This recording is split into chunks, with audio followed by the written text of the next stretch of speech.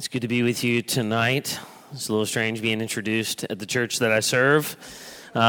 We recently moved from upstairs in the building to across the yard, so I can no longer say that I'm raising my kids in church. But I do want to recognize other people that are serving other churches. If you're a pastor at another church, would you please stand? All right. I need name, how long you've been, position you have, how long you've been there, and name of your church. Joseph Randall, Alney Baptist Church, 12 years. Excellent.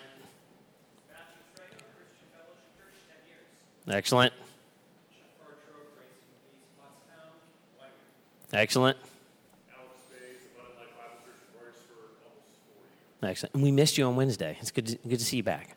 So, excellent. Thankful for these pastors, members of our church in particular. Take opportunity to be able to greet them following our time together this evening. As we study the Scripture, just at the beginning, the death and resurrection of Jesus Christ is the unifying, interpretive center of Scripture according to the Scripture. That's the main principle we're going to take away tonight. It's going to be a little workshop oriented. I'm going to ask for a lot of interaction from you as we move through our time together this evening, and then we'll have time for questions at the end. This lecture in its entirety was based on how helpful Dave Helm's lecture on connecting to the gospel was to me when he was here for Simeon Trust last year. So a lot of the material that you're going to hear tonight, I'm just going to go ahead and forward cite David Helm and Mike Bullmore, and I'll explain both of those connections later in our time. But the main principle that I want you to take away tonight, as we think about the gospel and begin to think of the multifaceted aspects of the gospel as we try to apply it to our life, is the death and resurrection of Jesus Christ is the unifying, interpretive center of Scripture according to the Scriptures. But how do we understand any text we're reading in relation to the gospel? How do we understand the death, burial, and resurrection of Jesus in light of any passage that we're reading?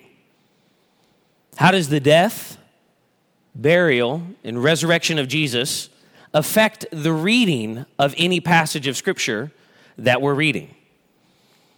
How does the death, burial, and resurrection of Jesus help us understand the Christian Scripture as Christian Scripture?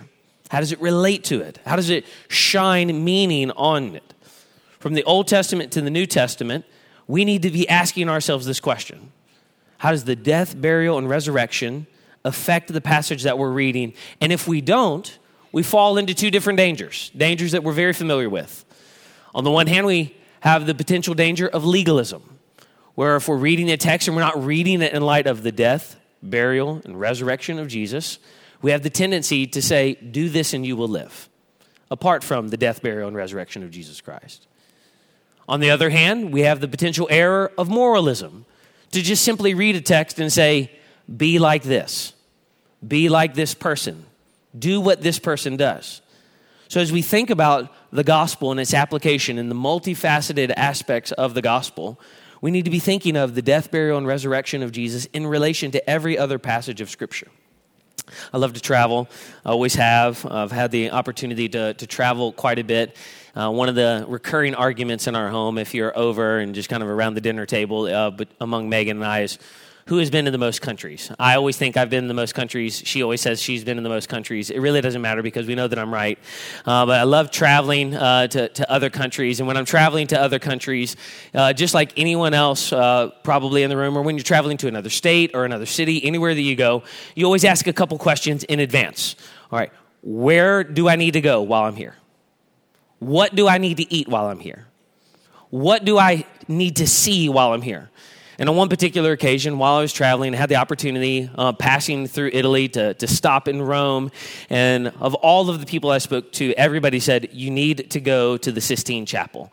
It doesn't matter how much time it takes out of your day. It doesn't matter how much it costs you. You need to get to the Sistine Chapel, and you need to see the Sistine Chapel. Has anybody ever seen the Sistine Chapel? Okay, it's really impressive, right, when you go in there. But as you're moving toward the Sistine Chapel, it's really hard to appreciate how impressive it's about to be. You're passing wonderful paintings. You're passing incredible architecture. And at some point, during the long walk through all of the different hallways, you begin to think, is this really worth my time? Is it really worth my time to travel all of this way, to walk down all of these corridors, to stand in this long line behind all of these people so that I can see this thing that I can read about in books, that I can look at online? And when you finally step into the room to see the Sistine Chapel, you realize that all of your doubts have been alleviated, that it was completely worth the wait. It is beyond impressive as we think of it. And when we go to a place like Rome, we begin to see, when we go to places like that an essential aspect of being there and visiting a place like that is seeing something like the Sistine Chapel. So also, seeing a text in relation to Jesus Christ is an essential element of biblical interpretation. But not in a where's Jesus, almost like a where's Waldo kind of a way, looking for him in ways where he's not actually in the text or simply reading the text and saying, and Jesus at the end. Because as we're working through passages and looking for Christ meaningfully in the text, if we don't look for it in legitimate ways, we make illogical leaps and we make unfounded connections. And then when we try to share the gospel from those particular passages, we find that our gospel presentation is less than convincing to the people that we're trying to persuade with the gospel. So as we have gathered here this evening, we have to figure out a way to make a biblical case for connecting our text, any text that we're reading, and we'll dive into some texts in just a moment, to make a legitimate connection to the gospel, to legitimately show the impact of the death, burial, and resurrection of Jesus. Because the death, burial, and resurrection of Jesus is the unifying interpretive center of Scripture according to the Scripture. This is the conviction of the Bible, that the death, burial, and resurrection of Jesus change everything. It's the reason that you've gathered here this evening. It's the reason that you're members of your churches. It's the reason that you share the gospel with the people that you share the gospel with. It's the reason that we train our children the way that we do. We believe that the death, burial, and resurrection of Jesus has meaning not only for our life, but for everyone else's life around us. The Old Testament anticipated the death, burial, and resurrection of Jesus. The New Testament tells us that it was pre-proclaimed in the Old Testament and has now finally been revealed in the New Testament. The mystery that was hidden for ages and generations is now made plain and clear to us. And we must show, when we're reading the Bible and teaching others from the Bible and trying to share the gospel from the Scripture, a legitimate connection from our passage to the gospel.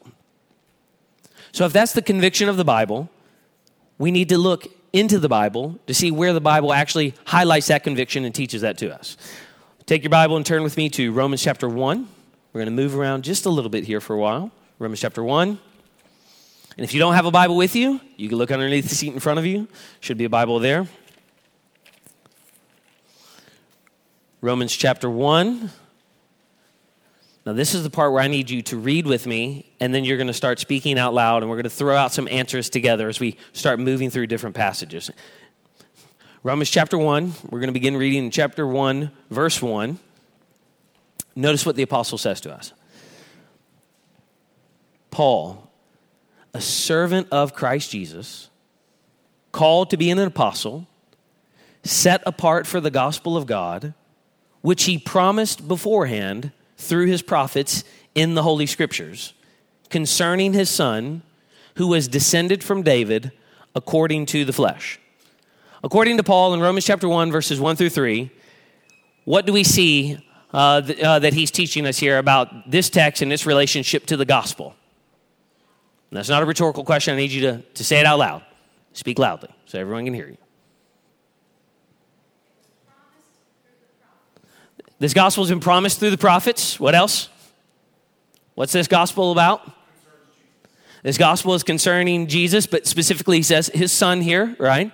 It's promised to us in ages past. And in particular, how does he speak of those texts? He doesn't just say the Old Testament. What does he call them? He calls them the Holy Scriptures. So it's been pre-proclaimed, promised in the Old Testament.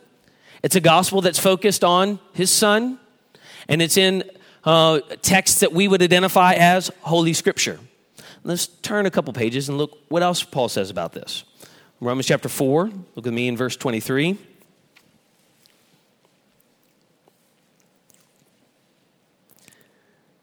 But the words it was counted to him were not written for his sake alone, but for ours, chapter 4, verse 23. But for ours also. It will be counted to us who believe in him who raised from the dead Jesus our Lord, who was delivered up for our trespasses and raised for our justification. What does Paul say about the gospel in Romans chapter 4, verses 23 through 25? Who's he speaking about at the beginning of the passage? It was not written for who only? Not only for Abraham. All right, what else do we see? It's written for who? It's written for us. Was that? That's right, for believers. Just say it out loud. You don't even have to raise your hand in here. You can just announce it out. All right, so it's not only for Abraham. It's written for us. And what does it reveal to us? Abraham did what in the Old Testament? He believed, and it was counted what? So if we want to have the faith of Abraham, what do we need to do? And it will what? Count for us as righteousness. And in particular, Paul says it relates to which doctrine in verse 25? The doctrine of justification for us. All right, let's flip over to 1 Peter chapter 1.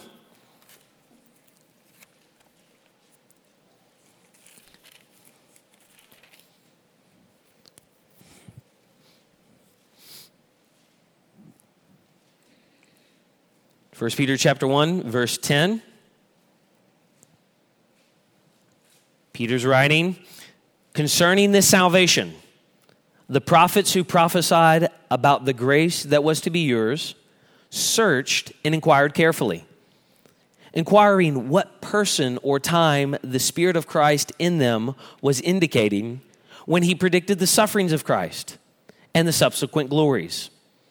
It was revealed to them that they were not serving themselves, but you, in the things that have now been announced to you through those who preach the good news to you by the Holy Spirit sent from heaven, things into which angels long to look. All right, in verse 10, he tells us that we're focused on what? At the very beginning of the verse. We're concerning this salvation, and then immediately as he tells us about this salvation, who does he go to again? The prophets, and what do the prophets do? They're searching and they're looking for what in particular? We're looking for the time so that we might know about what? What's been promised to us? What's that? Well, the Spirit of Christ. And in particular, it's a gospel that focuses on what? What's been predicted in those passages? The sufferings of Christ. And then what? Subsequent glories. So he's saying it's been pre-proclaimed. We're looking back at the Old Testament.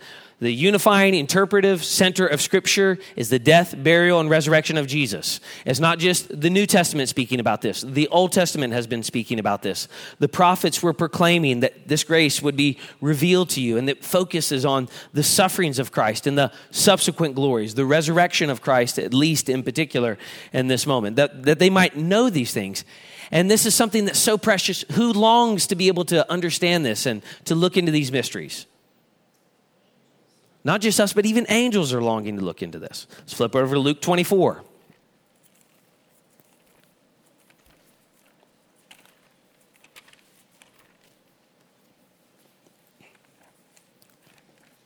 Very famous section of Scripture. Probably the greatest class on biblical theology that has ever been taught by our Lord Jesus, no less. And Luke 24, we're going to begin reading in verse 44. Then Jesus said to them, "These are my words that I spoke to you while I was still with you, that everything written about me in the law of Moses and the prophets and the Psalms must be fulfilled." Now Jesus says the law of Moses, the prophets, and the Psalms are about who? All of it's about him. Verse 45. Then he opened their minds to understand the Scriptures. Now what's really important, that reference there, then he opened their minds. Look at verse 31. And their eyes were opened and they recognized him. Look up just a little bit more to verse 16. But their eyes were kept from recognizing him. So there's something about the disciples not being able to see clearly until Jesus has been raised from the dead, and then explains how his death, burial, and resurrection changes everything. We see something of their ability to now understand this side of the resurrection, that all of the things that have been proclaimed are completely about him. Verse 45 again. He opens their minds to understand the scriptures, and he said to them, verse 46, "Thus it is written, that the Christ should suffer and on the third day rise from the dead, and that repentance and forgiveness of sins should be proclaimed in his name to all nations, beginning from Jerusalem. You are witnesses of these things. And behold, I am sending the promise of my Father upon you, but stay in the city until you are clothed with power from on high." So this proclamation focuses on what, according to Jesus? All of the Old Testament is about him, the law, the prophets, the Psalms, and it all focuses on what in verse 46? Verse 46.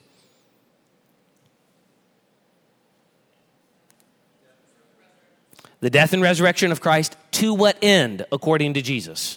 What is the purpose of this? What should be the response, the appropriate response to the gospel that focuses on his death, burial, and resurrection, his sufferings?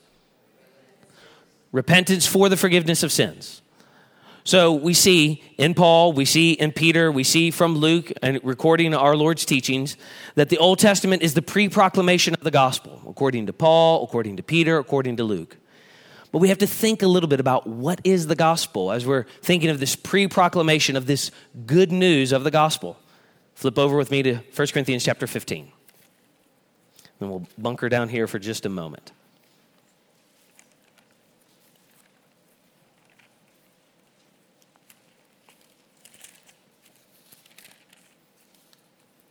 So if the death, burial, and resurrection of Jesus are the unifying interpretive center, we need to think and clarify for ourselves about this good news, this gospel that is being proclaimed to all people in all nations. All right, let's look 1 Corinthians chapter 15, verse 3. We're going to read to verse 8. "For I delivered to you as of first importance what I also received, that the Christ died for our sins in accordance with the Scriptures, that he was buried, that he was raised on the third day in accordance with the Scriptures, and that he appeared to Cephas, then to the 12. Then he appeared to more than 500 brothers at one time, most of whom are still alive, though some have fallen asleep. Then he appeared to James, then to all the apostles. Last of all, as to one untimely born, he appeared also to me." According to the Apostle Paul in 1 Corinthians chapter 15, what is of first importance, or what is the gospel? You're just looking at the passage. What is he throwing out? All right, he died. What else? He was buried. What else? He's risen again. All of this, according to the apostle, happens how? It happens all according to the Scripture. So we see this. He's died according to the Scripture. He has been buried according to the Scriptures. He's been raised according to the Scriptures. So when we think of the gospel according to the Apostle Paul in 1 Corinthians chapter 15, what do we need to focus on if we're sharing the gospel with other people? We have to share the death, burial, and resurrection of the Lord Jesus Christ. But if we're reading 1 Corinthians chapter 15, verses 3 through 8, a little more carefully, and perhaps maybe a little more slowly, what is the most emphasized aspect of the gospel in this text?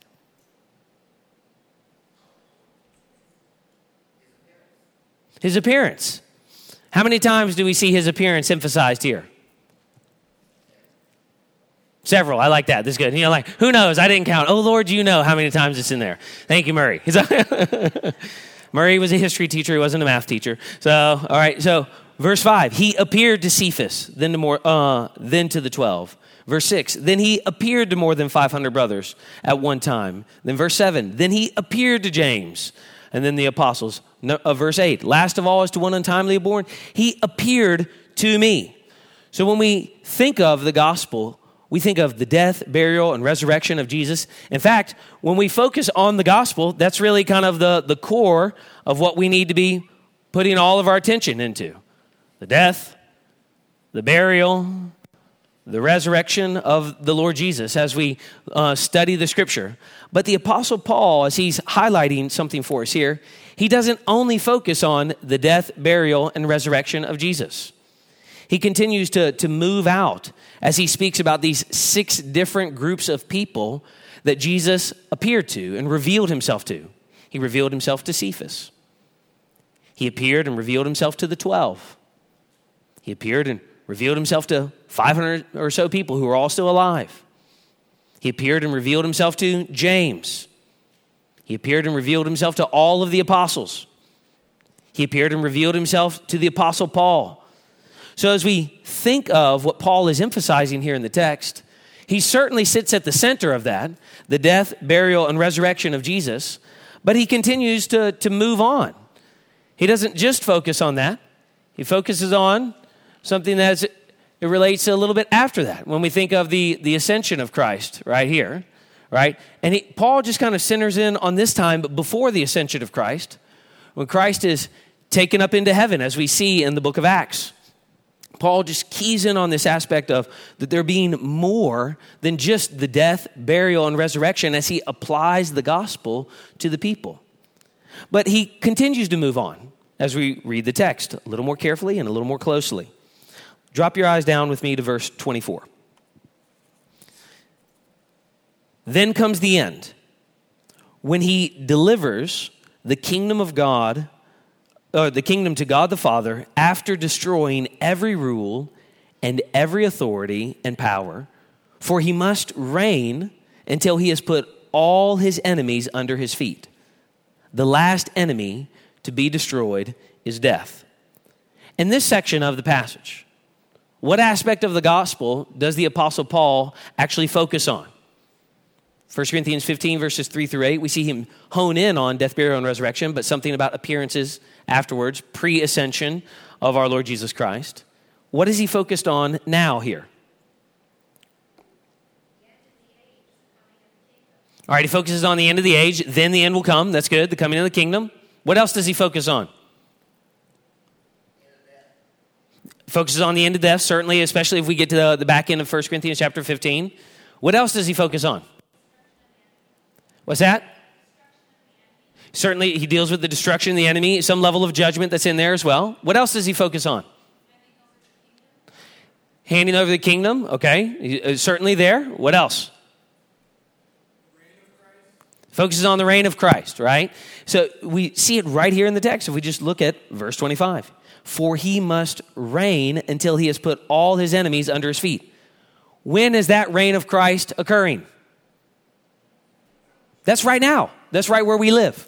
All right, so as we think of this, ascension, we have present reign of Christ.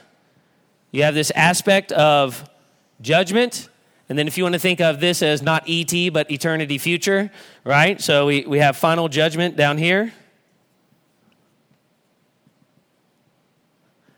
The Apostle Paul continues to deal with aspects of the gospel as we think of eternity future pre-consummation.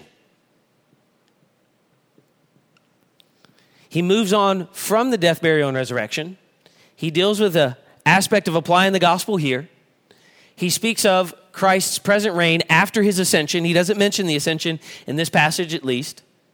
There's some level of judgment, the destruction of the enemy, dealing with death. There's the consummation, and then he's dealing with fanning out everything in the future when the kingdom of God will come and for eternity past, or for eternity future. So he keeps revealing more and more. For Paul, the death, burial, and resurrection of Jesus is the core. But when writing to a group of Christians in Corinth who are struggling, a group of Christians who are divided, some follow Paul, some follow Apollos, some follow Cephas. They're following different groups of people. They have lots of questions if you go back and you read the Corinthian correspondence, questions about worship and questions about the resurrection and questions about spiritual gifts, questions about the Lord's Supper. The Apostle Paul continues to teach them, but he doesn't simply say, believe in the death, burial, and resurrection of Jesus. What you need to know to fix all of your problems is the death, burial, and resurrection of Jesus Christ. He doesn't simply come and say, substitutionary atonement. You only need to know substitutionary atonement. You need to know about the death, burial, and resurrection of Jesus Christ. It's the core.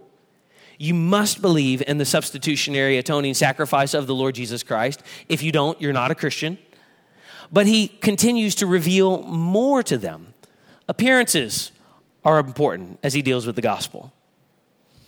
Christ's present reign is important as he encourages this church, as he deals with the gospel. The end of all things is important as he applies and deals with the gospel.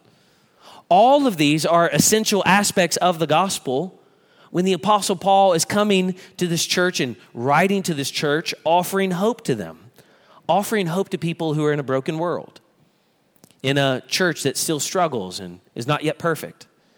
As he tries to encourage a group of people who have been wandering and are bewildered by what they've heard other people say and some assumptions that they've made themselves based on the Apostle Paul's ministry.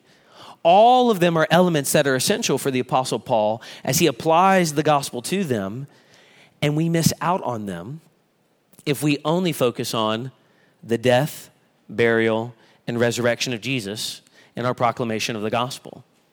You must believe this. But the Apostle Paul moves on beyond that to continue to show the fullness of the work of Christ as he applies the gospel to their life and says something meaningful about his work pre-ascension, present reign, and the end of all things as he fans out a little bit farther. So as we think about what the Apostle Paul is doing here, he's moved out from the death, burial, and resurrection of Jesus Christ. If we could go forward, can we also go backwards when we're thinking about aspects of the gospel that might be revealed in Scripture that we can apply to people's lives to encourage them? Are there other ways that we can look back before the death, burial, and resurrection of Jesus Christ to see the fullness of this work? Once again, that's not a rhetorical question. And if you answer, you need to tell me from what text you're thinking that your answer comes from. And if you don't answer, you just look down like everybody else. So the Apostle Paul thought that he could move forward. So let's just assume for a moment. He thinks that we can also move backwards as we're trying to apply the gospel, as we think about other aspects of Jesus' life and ministry, incarnation, or eternity past, rounding out our presentation of the gospel. Let's look to 1 Peter chapter 2. Paul is not Peter, but we see the Scripture doing this, helping round out our presentation of the gospel and our understanding of the work of Christ in all of its fullness. 1 Peter chapter 2, and again, kind of the center here, right? We think of the cross, this idea of resurrection, things moving forward. 1 Peter chapter 2, verse 21. Notice what the Apostle Peter says. For to this you have been called, because Christ also suffered for you. Now I want you to pay attention to that word suffer for a moment. Leaving you an example, so that you might follow in his steps. He committed no sin, neither was deceit found in his mouth. When he was reviled, he did not revile in return. When he suffered, he did not threaten, but continued entrusting himself to him who judges justly. He himself bore our sins in his body on the tree, that we might die to sin and live to righteousness. By his wounds you have been healed. For you were straying like sheep, but have now returned to the shepherd and the overseers of your soul. All right, so overseer of your souls. All right, Peter, as he's highlighting here for us, what aspects of the gospel come into view from this text? Suffering comes into view. What else?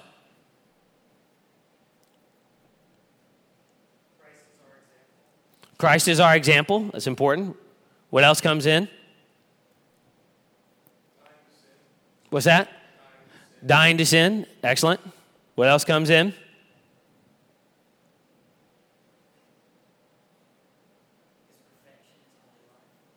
His perfection in his holy life in particular. We're going to come back to that in just a moment. That's excellent. The way he lived. No deceit was found in his mouth. He did not sin. What else? He certainly deals with his substitutionary atoning sacrifice, his wounds in our place. The humility of Christ is right. In particular, you're just thinking of how he humbled himself. Right? So we look here now, let's look at this word suffer in verse 21, or this word suffer in verse 23. When is that suffering in Jesus' life? Typically when we think of the sufferings of Christ, where do we go? We immediately go to the cross. We immediately come right back here, and we have a trigger word. Sufferings of Christ, death, burial, and resurrection. Jesus died on the cross for me. He suffered on my behalf. But Peter here in 1 Peter chapter 2, verses 21 through 24, at least in these first references dealing with his suffering, what is he referring to, or which time period in Jesus' life? What's that? Dealing with his whole life, or really his sufferings before what? Before he died on the cross. So here Peter begins to work backwards for us, right?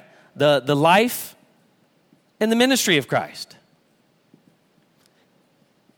He suffered during his life. In what ways did he suffer during his life? Tempted to sin, but he did not sin. There was no deceit found in his mouth. In what other ways did he suffer? Okay, so we'll come back to that aspect as well, but certainly like the limitations of being someone who added humanity to himself. All right, what else? Rejection. Rejection from who? From his family. Who else?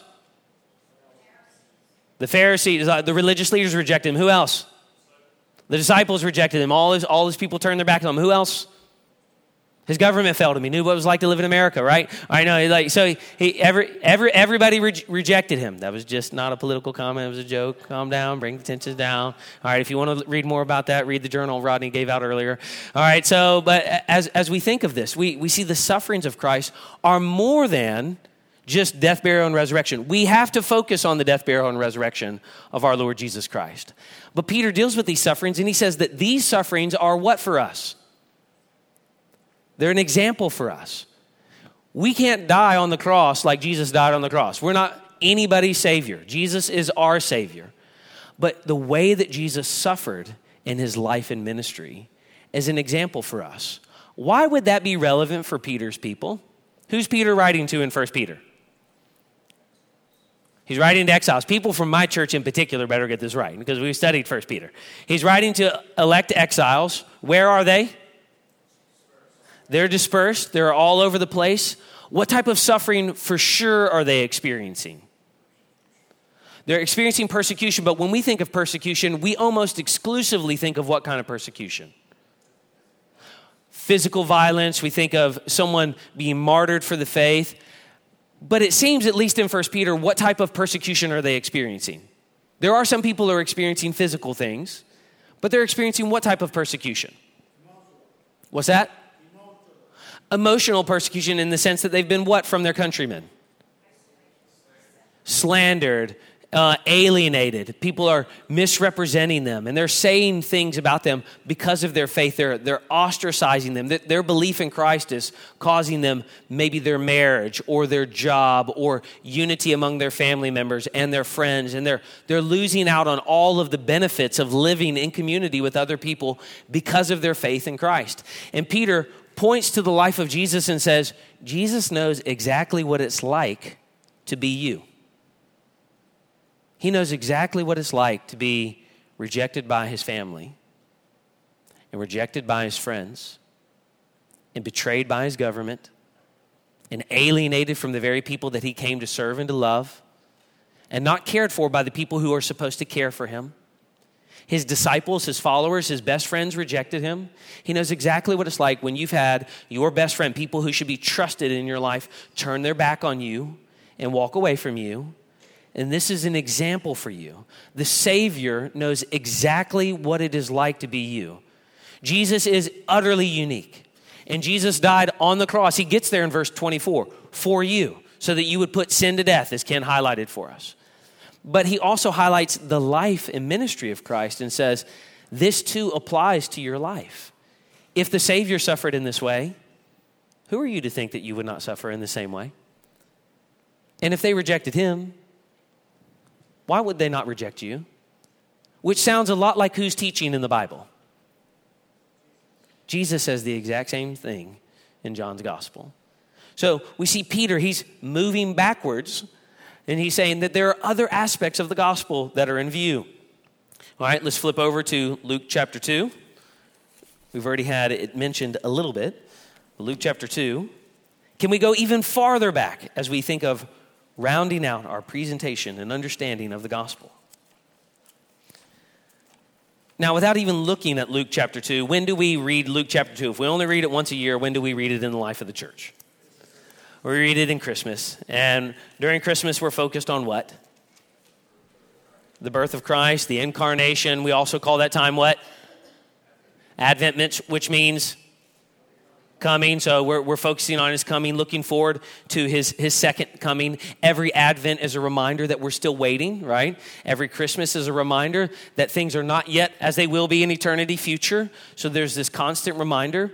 And notice, though, what the angel does when he comes in Luke chapter 2, verse 10, very famous verses for us. And the angel said to them, speaking to who? The shepherds, right? Speaking to these people, fear not, for behold, I bring you good news. I bring you a gospel. Good news of great joy that will be for all people. And what is the good news according to verse 11? The Savior, who is Christ the Lord, has been born. So as we see here, we see even in Luke's gospel, farther back, we think of this idea of directionality, right? The incarnation of Christ. Rodney helped me draw a better diagram, so you'll see arrows going in places, but every kind of climactic events, right? Coming down, going up, coming down, going up, in that sense, or just kind of major transition periods there. That is not an eschatological statement with the arrow. But as we think of this, Luke is telling us that there's good news. Good news as we apply the incarnation. Great joy. The Savior has been born. So as we think of the gospel, even here, Luke is not simply focused on the death, burial, and resurrection. As he's recording this teaching, he's focused on the incarnation. But the incarnation is always moving where in the Bible? Toward what? Incarnation is always moving toward the cross. If you read the Institutes by John Calvin, one of the things that you'll see that he says is that the sole purpose of the incarnation was our redemption. Jesus came so that he might die, be buried, and raise for us and for our salvation. We see this over and over again in Scripture. But once again, Luke doesn't focus on death, burial, and resurrection. He applies the incarnation, the gospel to us. We see this in Paul's writing as well, Philippians chapter 2, if you'll turn there.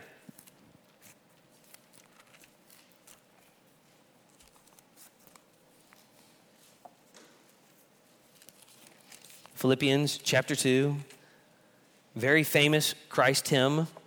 Look with us in verse 4. Let each of you look not to his own interest, but also to the interest of others. Have this mind among yourselves, which is yours in Christ Jesus, who though he was in the form of God, did not count equality with God a thing to be grasped, but made himself nothing, taking the form of a servant, being born in the likeness of men, and being found in human form, he humbled himself by becoming obedient to the point of death, even death on a cross. Therefore God has highly exalted him and bestowed on him the name that is above every name, so that at the name of Jesus every knee should bow in heaven and on earth and under the earth, and every tongue confess that Jesus Christ is Lord, to the glory of God the Father. Now, we're going to talk about going farther back in just a moment. But in this text, in Philippians, what aspects of the gospel are in view? In verses 4 through 11 that we just read. Looking at this chart, looking at that text, what aspects are in view? Incarnation certainly in view. What else? Was that his humiliation? So not just in his life, but also it deals with his death, burial, and resurrection, his suffering there. That suffering is vicarious suffering for us. What else is in view? His life is in view, the way that he lived as he was humbled. What else is in view? Certainly his obedience in his life. What else is in view? His exaltation, so not just resurrection, but his ascension and present reign are in view now. God has bestowed on him a name that is above every name, so that at the name of Jesus, every knee should bow. We see this as a fulfillment of Isaiah's prophecy for us here. So there's more in view. What's that? And Paul goes even farther back. He goes back and he deals with his equality. So not another E.T. reference, but eternity past, eternity future. Paul goes back as he's dealing in time, and he says, Jesus was equal with God, but he did not count equality with God a thing to be grasped. Instead, he took on or added to himself what?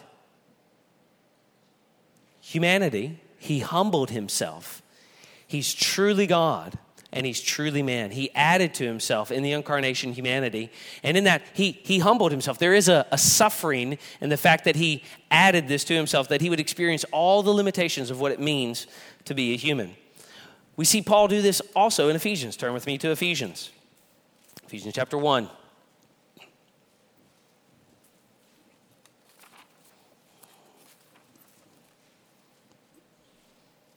Again, very famous verses for us. Verse 3, blessed be the God and Father of our Lord Jesus Christ, who has blessed us in Christ with every spiritual blessing in the heavenly places, even as he chose us in him before the foundation of the world, that we should be holy and blameless before him. In love, he predestined us for adoption as sons through Jesus Christ, according to the purpose of his will, to the praise of his glorious grace, with which he has blessed us in the beloved. What time does Paul have in view here in Ephesians 1, verses 3 through 6? What's that? Before time, right? Eternity past. God has set forward an plan to redeem his people. He literally has moved history to save our souls. We see the apostle teaching us here. So as we think of our gospel presentation, we often focus in this spot, death, burial, resurrection of Christ. It's essential for us to focus on the death, burial, and resurrection of Christ. But we see the apostles, we see the gospel authors, that they are rounding out the fullness of how we understand the application of the gospel by including other elements. And if we just hold the gospel up and we continue to turn it in light, we will see more beauty as it's applied to more areas as we think of what God has done for us in eternity past, what God will continue to do for us in eternity future in light of everything that he's promised and has already done for us, the present reign of Christ, why we can have confidence in the proclamation of the gospel, that there will be a judgment. There will be a day when he makes all things right, when we look forward to that day. So there's a rounding out of our presentation of the gospel here. We see that there's all of these are parts of good news as we proclaim the gospel to people who are tired and weary and weak and worn out. All of these are aspects of the gospel that we need to work into their lives so that we might help them see how Jesus' ministry applies to absolutely every area of their life as well, that they might know the fullness, the manifold fullness of what Christ has done for us. But if we poured water into this diagram, where would all of the water settle? What's the deepest place?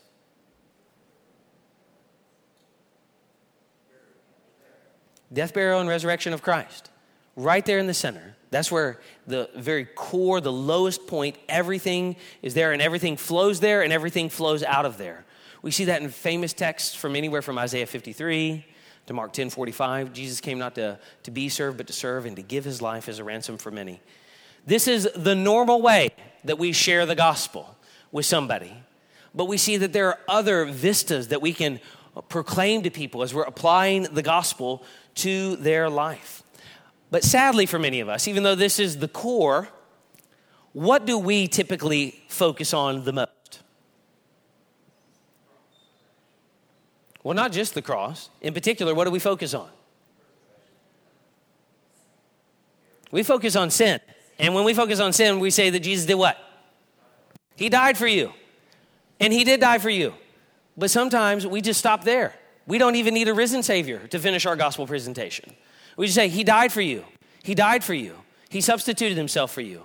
And we stop short of sharing the fullness of the gospel with other people. So often our gospel presentation is truncated because we only focus on the death of Christ. Or we only focus on the death and resurrection of Christ. And they are central, essential. The unifying, interpretive center of the scriptures is the death, burial, and resurrection of Christ. But there is more for us to see. We need a Savior that is not in the tomb, but is out of the tomb. So when we tragically stop short, we miss out on all the fullness of everything is there. As we take people forward and backward to stimulate their hope in Christ and their faith in Christ. And as much of the New Testament is doing, their love for one another in Christ, to deepen their understanding, actually, of the death, burial, and resurrection as it is applied to lots of other areas in their life. So, as we think of the center there, the interpretive center of the gospel, everything from the incarnation is moving here. After this, everything is moving to consummation, right? When God will bring about all of the promises, everything that he's done for us will lead to everything that he's promised for us as well. If we were to answer this question tonight then, why did Jesus die and rise again? What's the answer?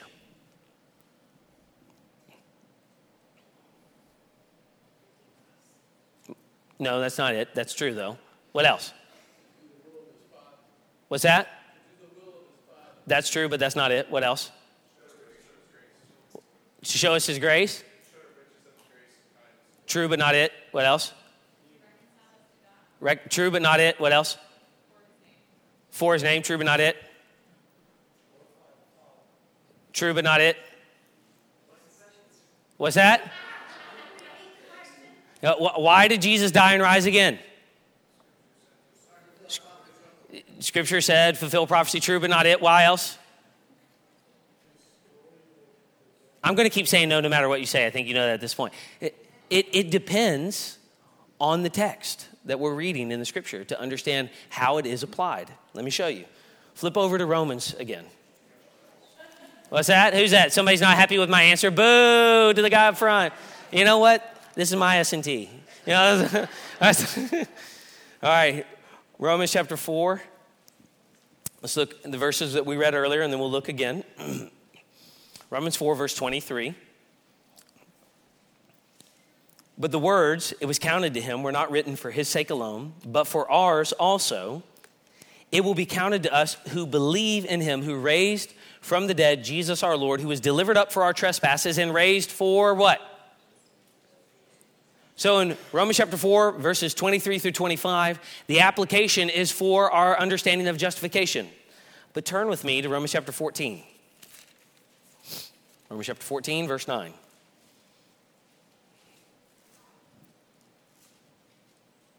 Why did Jesus rise and die again according to Romans chapter 14, verse 9?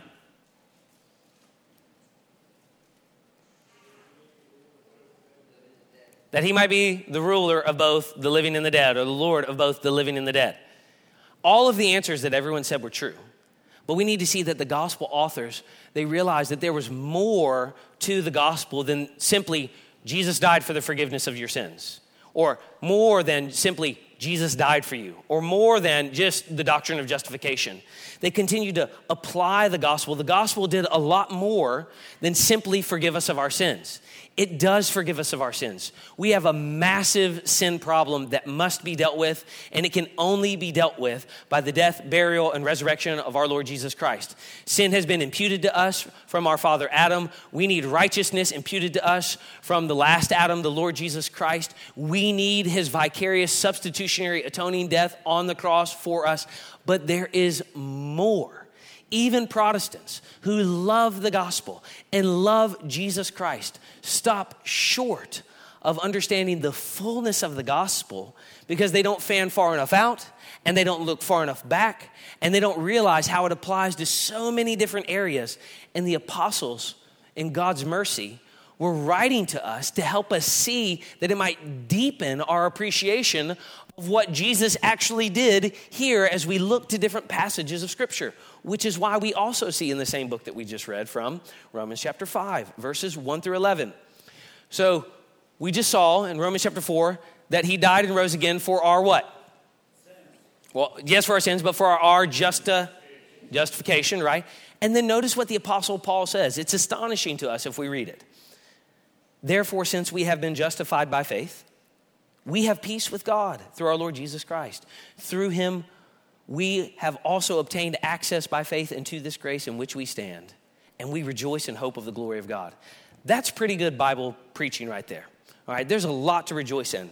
But then notice, more than that, We rejoice in our sufferings, knowing that our suffering produces endurance, our endurance produces character, our character produces hope.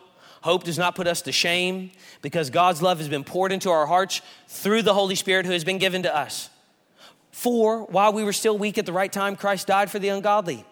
For one will scarcely die for a righteous person, though perhaps for a good person one would dare even to die. But God shows his love for us in that while we were still sinners, Christ died for us. Since therefore we have now been justified by his blood, much more shall we be saved by him from the wrath of God. That's in the future, right? Wrath of God. For if while we were enemies, we were reconciled to God by the death of his son, much more now are we reconciled, shall we be saved by his life. More than that, we also rejoice in God through our Lord Jesus Christ, through whom we have now received reconciliation. And if you just keep reading the passage, verse 15, much more have the grace of God and the free gift of grace of the one man, Jesus Christ, abounded for many. Verse 17, more will those who receive the abundance of grace and the free gift. Verse 20, again, sin increased, but grace abounded all the more. The Apostle Paul is saying there's so much more as we look to the fullness of the gospel and try to apply it. So, we go all the way back and we think death, burial, and resurrection of Jesus Christ is the interpretive center unifying the Old Testament and the New Testament. It's the very core of the gospel. But the apostles round out our understanding of that fullness. And our job as Bible readers, as Bible teachers, whoever got the Hugh Jackman book earlier, that's an excellent book. If you teach with any regularity, it's a very helpful and useful book. I'd commend it to you.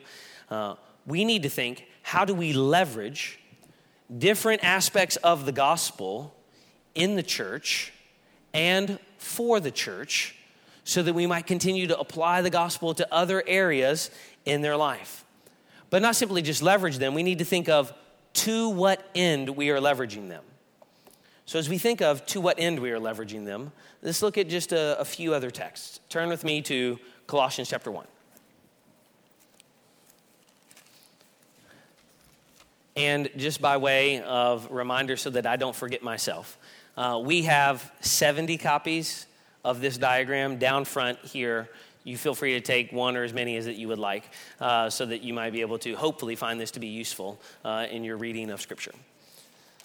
All right, Colossians chapter 1. So we not only need to think of there's a more manifold fullness of our understanding of the gospel. There's a rich fullness, and we don't simply need to just drop into every Bible passage and say, okay, great, incarnation. Okay, great, eternity future. Okay, great, present reign. We don't need to simply think of moments like that.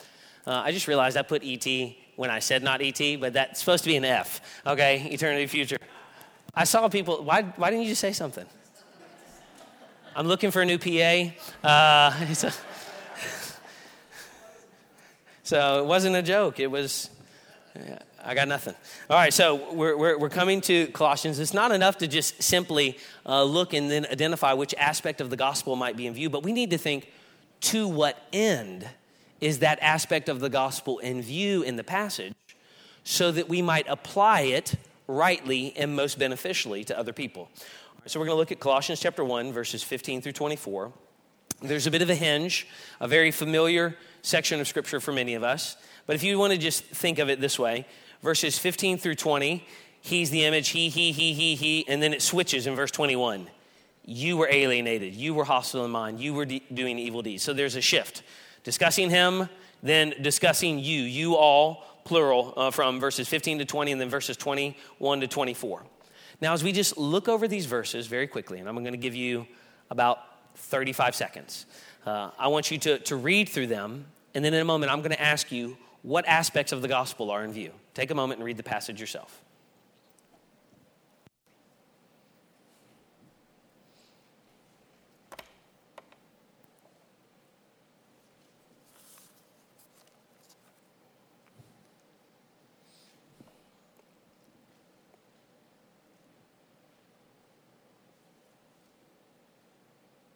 About 10 more seconds.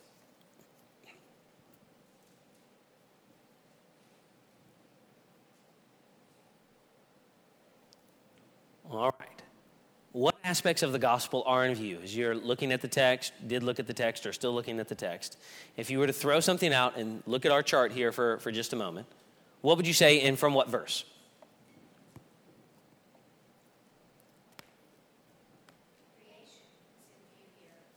All right, certainly, yeah, he's going back. And in particular, you're pointing to where? He made all things, that's right. Okay, yeah. Now, as we think of that, this is more focused on the work of Christ. Creation is certainly in view, but that's a little bit different than this when we think of the biblical redemptive understanding of creation, fall, redemption, consummation. Here we're just focusing on the life of Christ, but creation is certainly in view, and new creation in some sense is in view. What else is in view here, though, in this passage, in the life and ministry of Christ? Verse 20, all right, so we look there. Through him to reconcile to himself all things, whether on earth or in heaven. And how did he reconcile us to himself? By the blood of the cross, right? So we see that. The death, burial, and resurrection in that sense are in view here for us. What else is in view?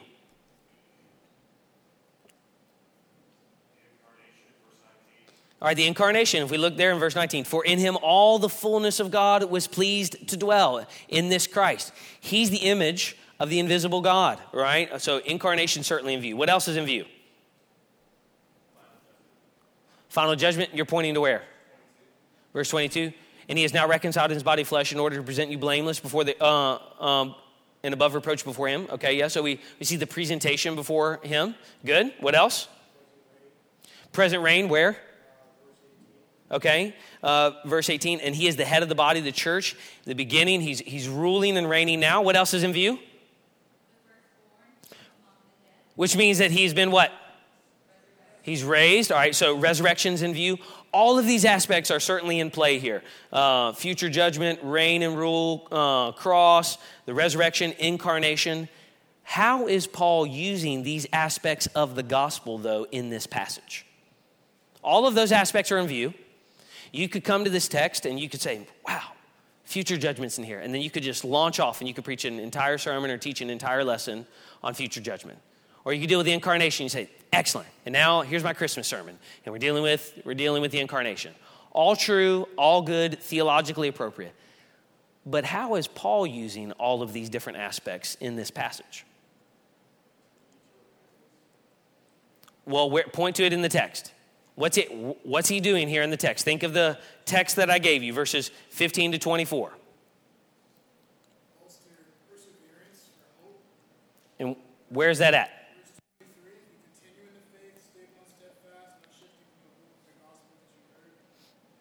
All right, so the Apostle Paul, if we're to use this understanding rightly from Colossians, we need to see that all of the aspects of the gospel that he brought in view here, at least in Colossians, and it changes sometimes depending on the text, are to actually encourage the people to persevere if you continue in the faith. How do you know that you're a Christian? You are continuing in the faith. If you continue in the faith, then you are one of God's people. You don't continue in the faith, you were not one of God's people. And so Paul says to motivate the people, to stimulate the people, to encourage the people. When there are people who are coming in and teaching false things, people say all kinds of things about Colossians and the Gnostic heresy and what it might have been, and we're not sure. Nobody really knows definitively. We know that there were problems. We're definitely sure about that. But the Apostle Paul is using all of those different aspects to say, keep going. Continue in the faith. So if we're going to share the gospel, or at least apply it in a central first level importance way for our people, we need to be using this passage to encourage them in a world where there are people who are trying to discourage them and lead them away, to help them to continue in the faith so that they might persevere. So as we think of it, it's not simply understanding what aspect is in view, but we have to ask, to what end is that aspect in view? Let's look to the book of Revelation. We'll do a couple more passages and then we'll start taking some questions. All right, the book of Revelation is about what? In a word or two. Last things. What else? Maybe everybody's like, that's good, that sums it all up and I don't want to get in trouble. All right, so if you're in that buck, what's that? Jesus wins. Jesus wins, okay, what else? When we think of the book of Revelation, what do we think? Heaven. second coming, reigning with him forever. So we almost exclusively think of things that are future-oriented. Jesus wins. We will rule and reign with him. He rules and reigns. Something about Revelation 20, we're not sure. All right, but it's all future-oriented for us as we think of this. But notice what happens in the book of Revelation in chapter 12. Let's read chapter 12. And a great sign appeared in heaven, a woman clothed with the sun and the moon under her feet, and on her head a crown of 12 stars. She was pregnant and was crying out in birth pains and the agony of giving birth. And another sign appeared in heaven. Behold, a great red dragon with 7 heads and 10 horns, and on his heads 7 diadems. His tail swept down a third of the stars of heaven and cast them to the earth.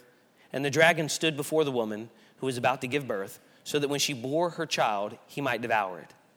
She gave birth to a male child, one who is to rule all the nations with a rod of iron, but her child was caught up to God and to his throne.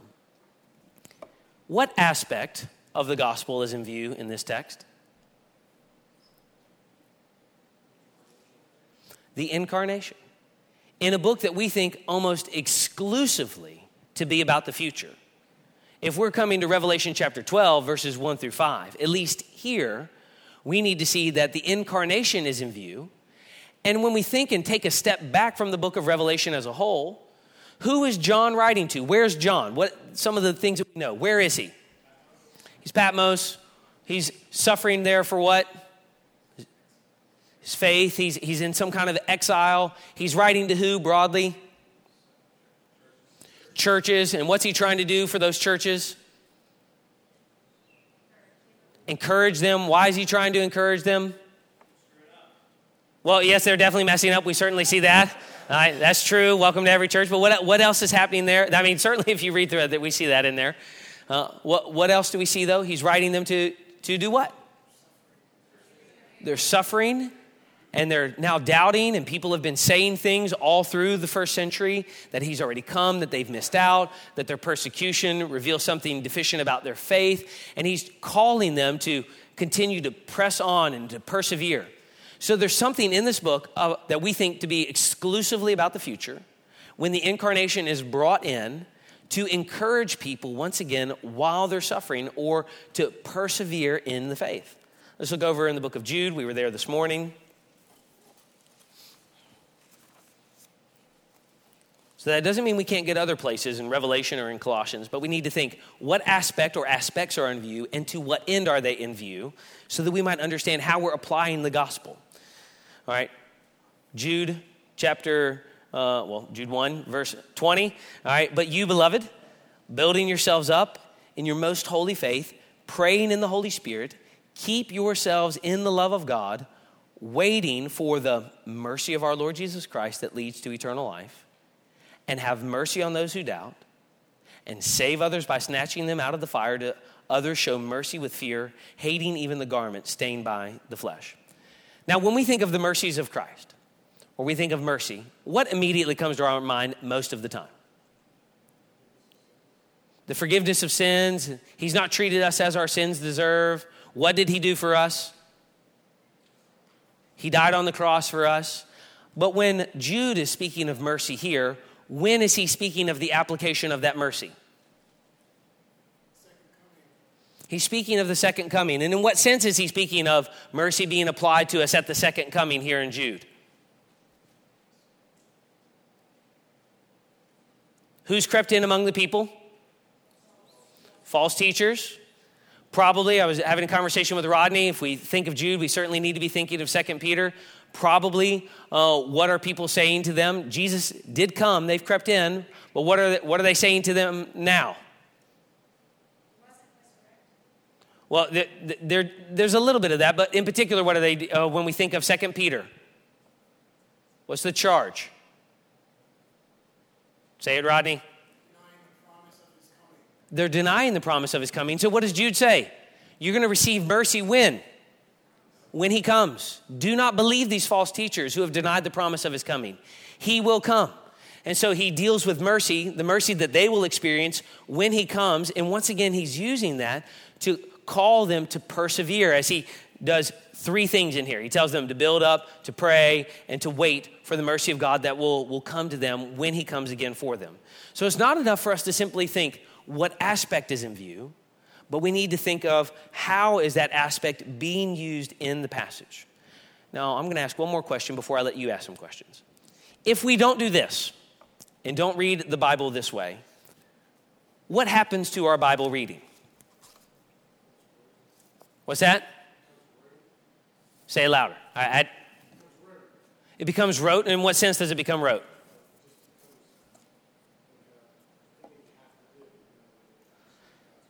And we certainly think of that often with preaching, right? You're just moving through the text, and then you know that you're supposed to at some point say, death, burial, and resurrection of Jesus, believe in him, which is true.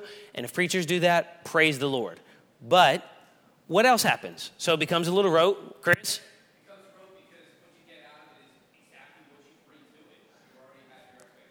You already have your expectations. So you've come to the text and you're not even beginning to look how it's applied in the particular text. You already have a preconceived idea. This is one of the great challenges of preaching and teaching the Bible in general. Everybody comes in and thinks, I've heard this before and I don't need to hear this. And so preachers and teachers, good preachers and teachers are always trying to get behind the defenses that blunt the edge of the text for people.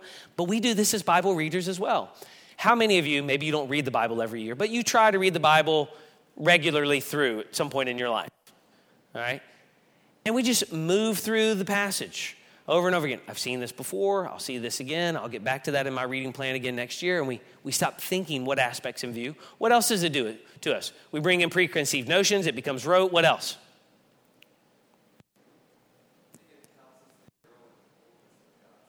Well, it does if we do it. But what happens if we don't do it? It limits or truncates it. In what way? Simply only focus on the death, burial, and resurrection of Jesus. We miss out on these other vistas of the gospel. Would you say anything else?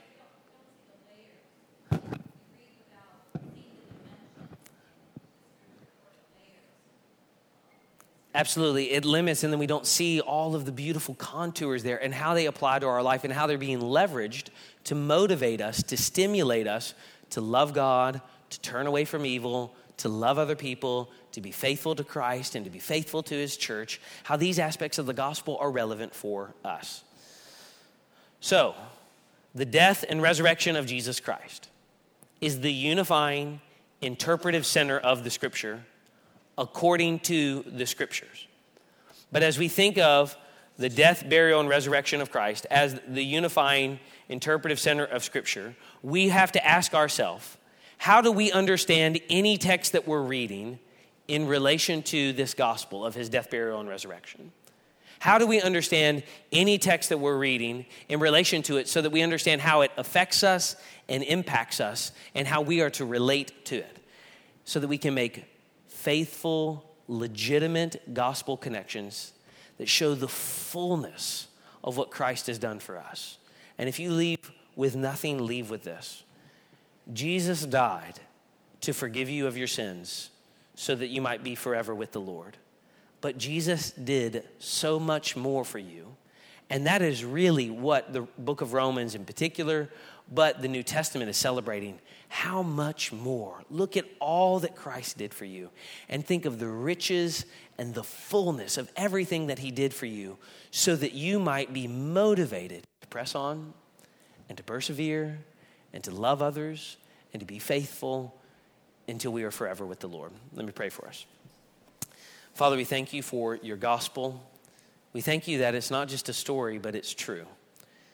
And Father, we ask that you would help us today to believe the gospel and to apply it to our lives in ways that are fresh and relevant so that we might continue to see layers and contours in the text that perhaps we have just skimmed over and passed over and have not given sufficient time to reflect upon. Father, thank you for these friends who've showed up on a Sunday evening to look at the text with me. Father, I ask that you would bless them and keep them and cause your face to shine upon them in Christ. Amen.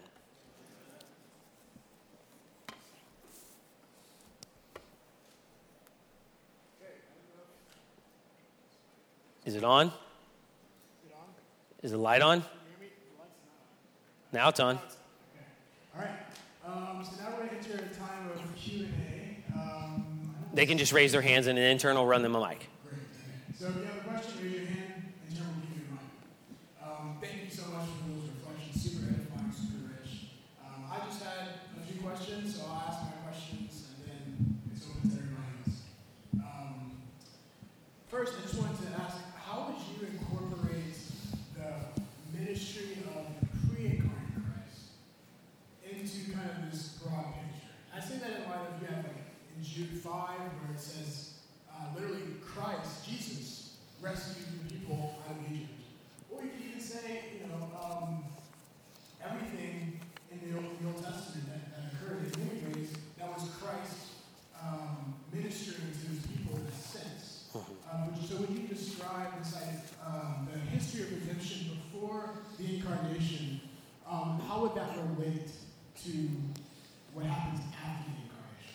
Yeah, excellent question. So maybe I'll deal with the diagram and I'll deal with the question a little bit here.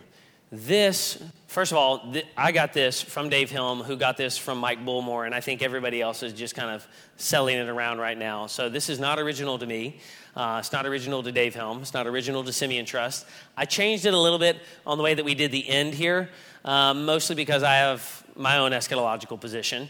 But when we think of this diagram here, it is most helpful in the epistles, in apocalyptic literature, and the Gospels. And it changes a little bit, which is why, though Catherine made a really helpful observation about creation being in view, that's not necessarily what's in view with the chart here, right? When we think of kind of the broader biblical theological themes of creation, fall, redemption, consummation. That's certainly true in the text, and that's another contour, but that's not what I was trying to do here with this diagram in particular as we think of the work of Christ and the fullness of that. So as we think of that particular question as it relates to the book of Jude, there are other tools that we have to be prepared to use to make good and legitimate gospel connections. I think some for understanding Jude, understanding Old Testament books of the Bible, historical narratives, and that could be anything from discerning prophetic fulfillment. And notice how we might see at times Jude is certainly using prophetic fulfillment, even though he's using Enoch and Testament of Moses. He's using Zechariah, other places, Sodom and Gomorrah, Cain, Balaam. So he's citing Genesis, Numbers. And we want to see how prophetic fulfillment, a text is being used and to what end to encourage people in there. Sometimes we look to other tools like typology. The difficulty with typology is that if everything is a type, nothing is a type. So we need to think about how it's bringing about a fulfillment. We think of, for example, Christ's priestly ministry. We see it referred to in Genesis with Melchizedek. We see the psalmist pick it up, and then we see the book of Hebrews apply it. And so we see a typological type, anti-type. Jesus is the fulfillment of that. There are other ways that we can get to this. So I think in the book of Jude with that question, I don't know if I'm thinking this diagram, at least for that particular text that you referenced, as much as there are other tools that we have to slowly become familiar with so that we can then also round out our understanding and application of the gospel and make legitimate connections in that moment. And there are lots of good resources to do that. Happy to share some. Does that help? Yeah, I think it helps. I think what you had read at the beginning in Luke 24, Jesus says that all the other scriptures are speaking about this. So in many ways, when we look at the Exodus, that's actually proclaiming in many ways the Exodus that Christ accomplished here. So Christ's work in the Old Testament proclaims his work in the New. That's right. It's pre-proclaimed revelation is what the New Testament is saying. That's right. Second question is, would you say, so sometimes this might feel encouraging, but it could also feel overwhelming. It's like, okay, this is the core, but this is just a lot of facts. What's the relationship between these facts? Would you say that there's like a so that structure where this happens so that this can happen, so that this can happen for a great end? What would you say? Is there a unifying end or purpose to the work of Christ for us? Would you say that the consummated kingdom is the great end? Or would you say that, how would you organize the kind of progression of this work? Yeah, ultimately, I think it's hard to not take a big concept and say the glory of God, right? And the scripture is certainly pounding that all the way through. For my name, for my glory, right? And when we think of everything occurring the way that it does, it is certainly for God's glory in Christ. And so the reason everything is the way that it is because this is the world and the way that things will most glorify God through the redemptive plan of his Son, our Lord Jesus Christ. As we think of this, though, I think what this does, and this might feel a little overwhelming, is it helps us see that in God's plan, that everything was moving through the life of Christ, death, burial, and resurrection to that great glorious end. And it is good that we proclaim the death, burial, and resurrection of Christ. But if we stop here in a very decisionalistic sense, and I say, person X, you're a sinner, you must repent of your sins and believe in the death, burial, and resurrection. And they say, I believe, help my unbelief. I think in many ways we can offer assurance. But we stunt their ability to understand the fullness of the gospel and the glory that will resound to God's praise when we look at something like this and slow down and stop just seeing every text being about justification and the very kind of punctiliar, decisionalistic moment of, I've prayed the right prayer, I know my sins are forgiven, and I'm kind of done with the Christian faith from there. And nobody would ever say that, but we so only focus on that. That's the only aspect of the diamond that we see. So what this does is it helps us see all of those different aspects, hues of color, and how they all resound, I think, in that big macro principle of the praise of God's glory and grace in eternity future, not E.T. That's helpful in terms of consummation. The consummation is a consummation of all the details of every single thing that Christ has done. All of it has to take place so we can see the fullness of God's glory as it's reflected in the work of God. That's right. That's really awesome. All right, open to questions. Any questions? You just raise your hand, they'll run you a mic. If you don't have any, he'll ask more. Appropriately brief. Which in turn wanted it more. No. Raymond, thank you for this. And I may have learned this in Simeon Trust and I forgot, but there's something that I feel uncomfortable about with the language, these are aspects of the gospel. Like I feel like the circle is the gospel and everything outside the circle are implications or fruits of the gospel or aspects of the work of Christ. And one of the reasons I say that is to think of the example of Christ as an aspect of the gospel, I just feel a little bit uncomfortable. Can you speak to that? Yeah, aspects can be tricky language, and I think, Joseph, your question is right here. So we can, if we want to put, there's another way, where did I put my marker? So there's another way we can kind of think of this here, right? So kind of death and resurrection at the core, right? And then if we want to kind of chop it up into circles, sorry, not into the middle here, but if you think of incarnation, miracles, we can think of the ascension. We can think of kind of consummation again, something along those lines. You can see contours, maybe something there, or maybe not just even consummation, but kind of second coming, right? Maybe that's a helpful way for us to see this. His miracles, and not just even his miracles, his teaching could be in there. All of that is for belief and repentance and forgiveness and obedience.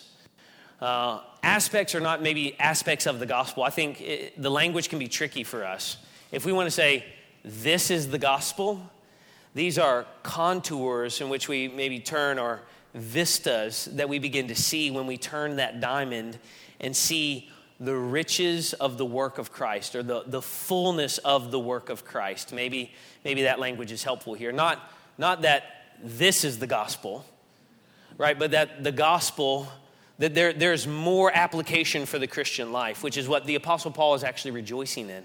He's done all of that and so much more. You can't even begin to comprehend the fullness of the benefits that are yours in Christ.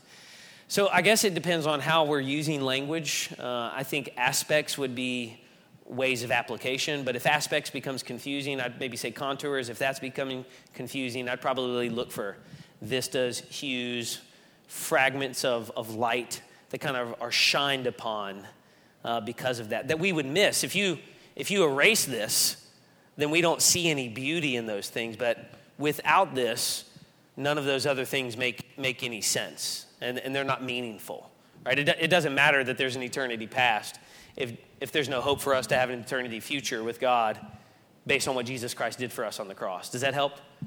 Yeah, I think that's an excellent question for us to think of that there. So, but that's the core there. Can I say something? Yep. I mean, you're cutting them off, so that's fine. No, just in Romans 8, it says that we're saved in hope, right? It talks about the resurrection from the dead here.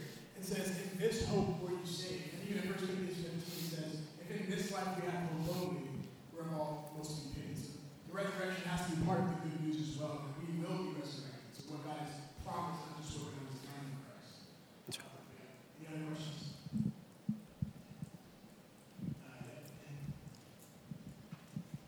If you have a question now, just raise your hand and they'll bring it to you. All right. I was just curious, Raymond, how you would, looking at this graph, like the book of Acts Yep. and the establishment of the church, when you're looking at Colossians 1, just came to mind when Paul says he is the head of the body, the church. And just curious about how you would look at the book of Acts and the narrative of the church being established and, Pentecost and the Holy Spirit coming down as well.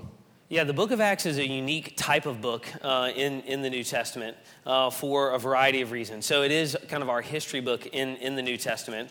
But within the history book, you have sermons and speeches. So you have Peter giving one in chapter 2, chapter 3, chapter 10.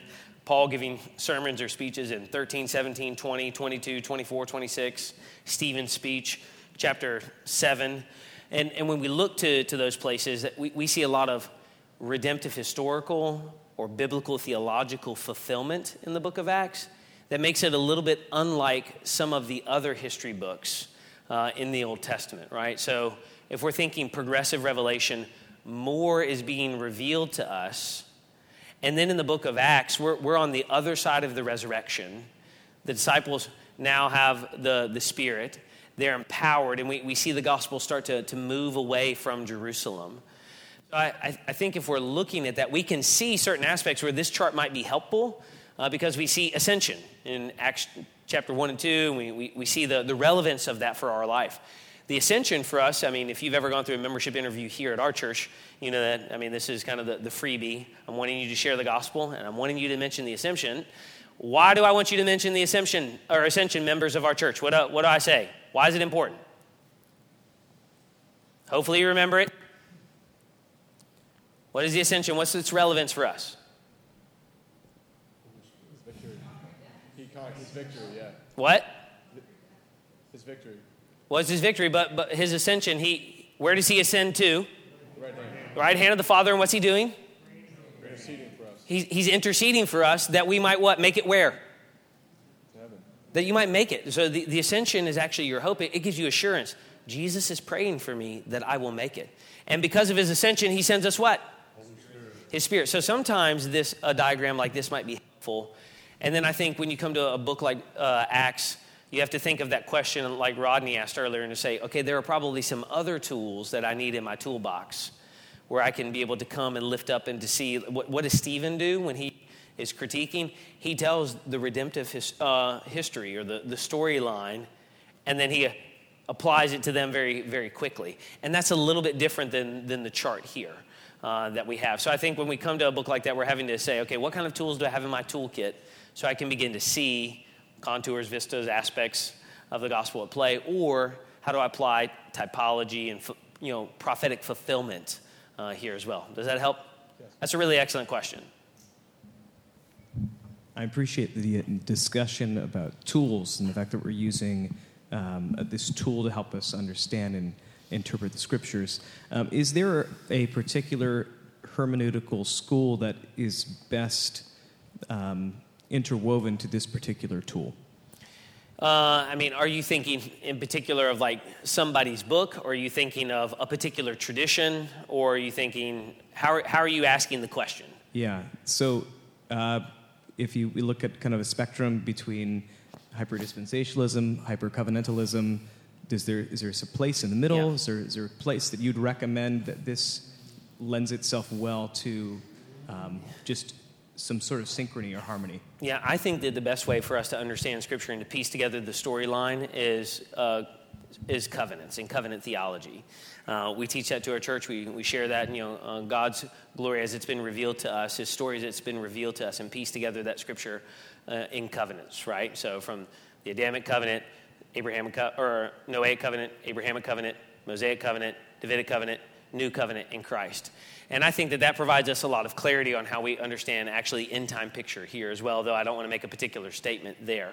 I think that you can use this chart and not agree with my covenantal understanding of the Scripture. And the Simeon Trust guys actually changed their ending. They just kind of come here and then they kind of catapult it into the future and say, insert your eschatology, which is fine if they want to do that, but I think that might be unhelpful for, at least for our people in particular here at the church.